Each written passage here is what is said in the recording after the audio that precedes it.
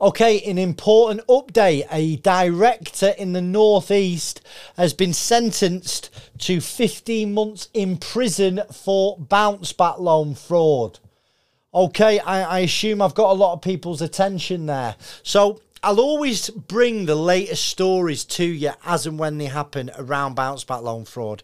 So a chap very recently, 34-year-old from Middlesbrough, has been sentenced to 15 months imprisonment, suspended for 18 months. So he's not actually gone to prison after being convicted under the Companies Act following the abuse of the bounce back loan scheme. So what this guy had done, he had a company, it was incorporated in November 2018, and then in the May 2020, so a couple of months after the bounce back loans were made available, this guy applied for a 25 grand bounce back loan.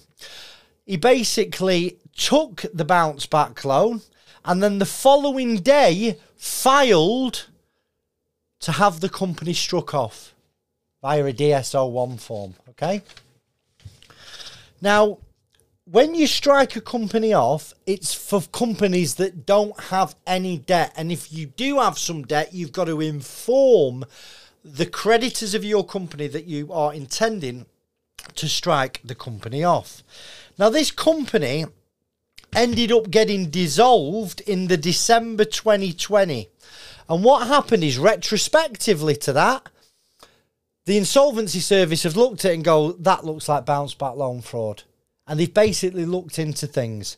Now, the director has obviously heard from the Insolvency Service. Apparently, he's not cooperated with the Insolvency Service. Didn't attend any interviews to sort of give his side of the story.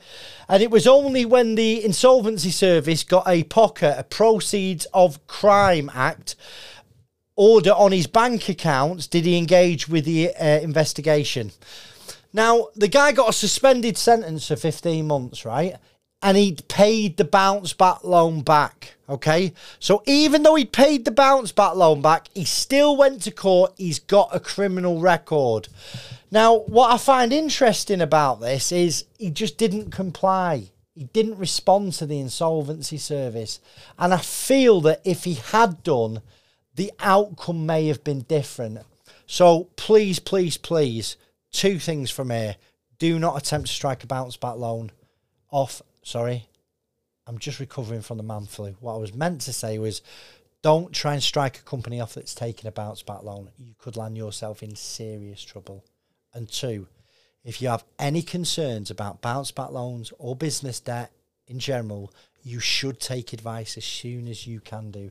The sooner you take advice, the more options that there will be there for your company. I hope you found this useful. See you soon. Bye-bye.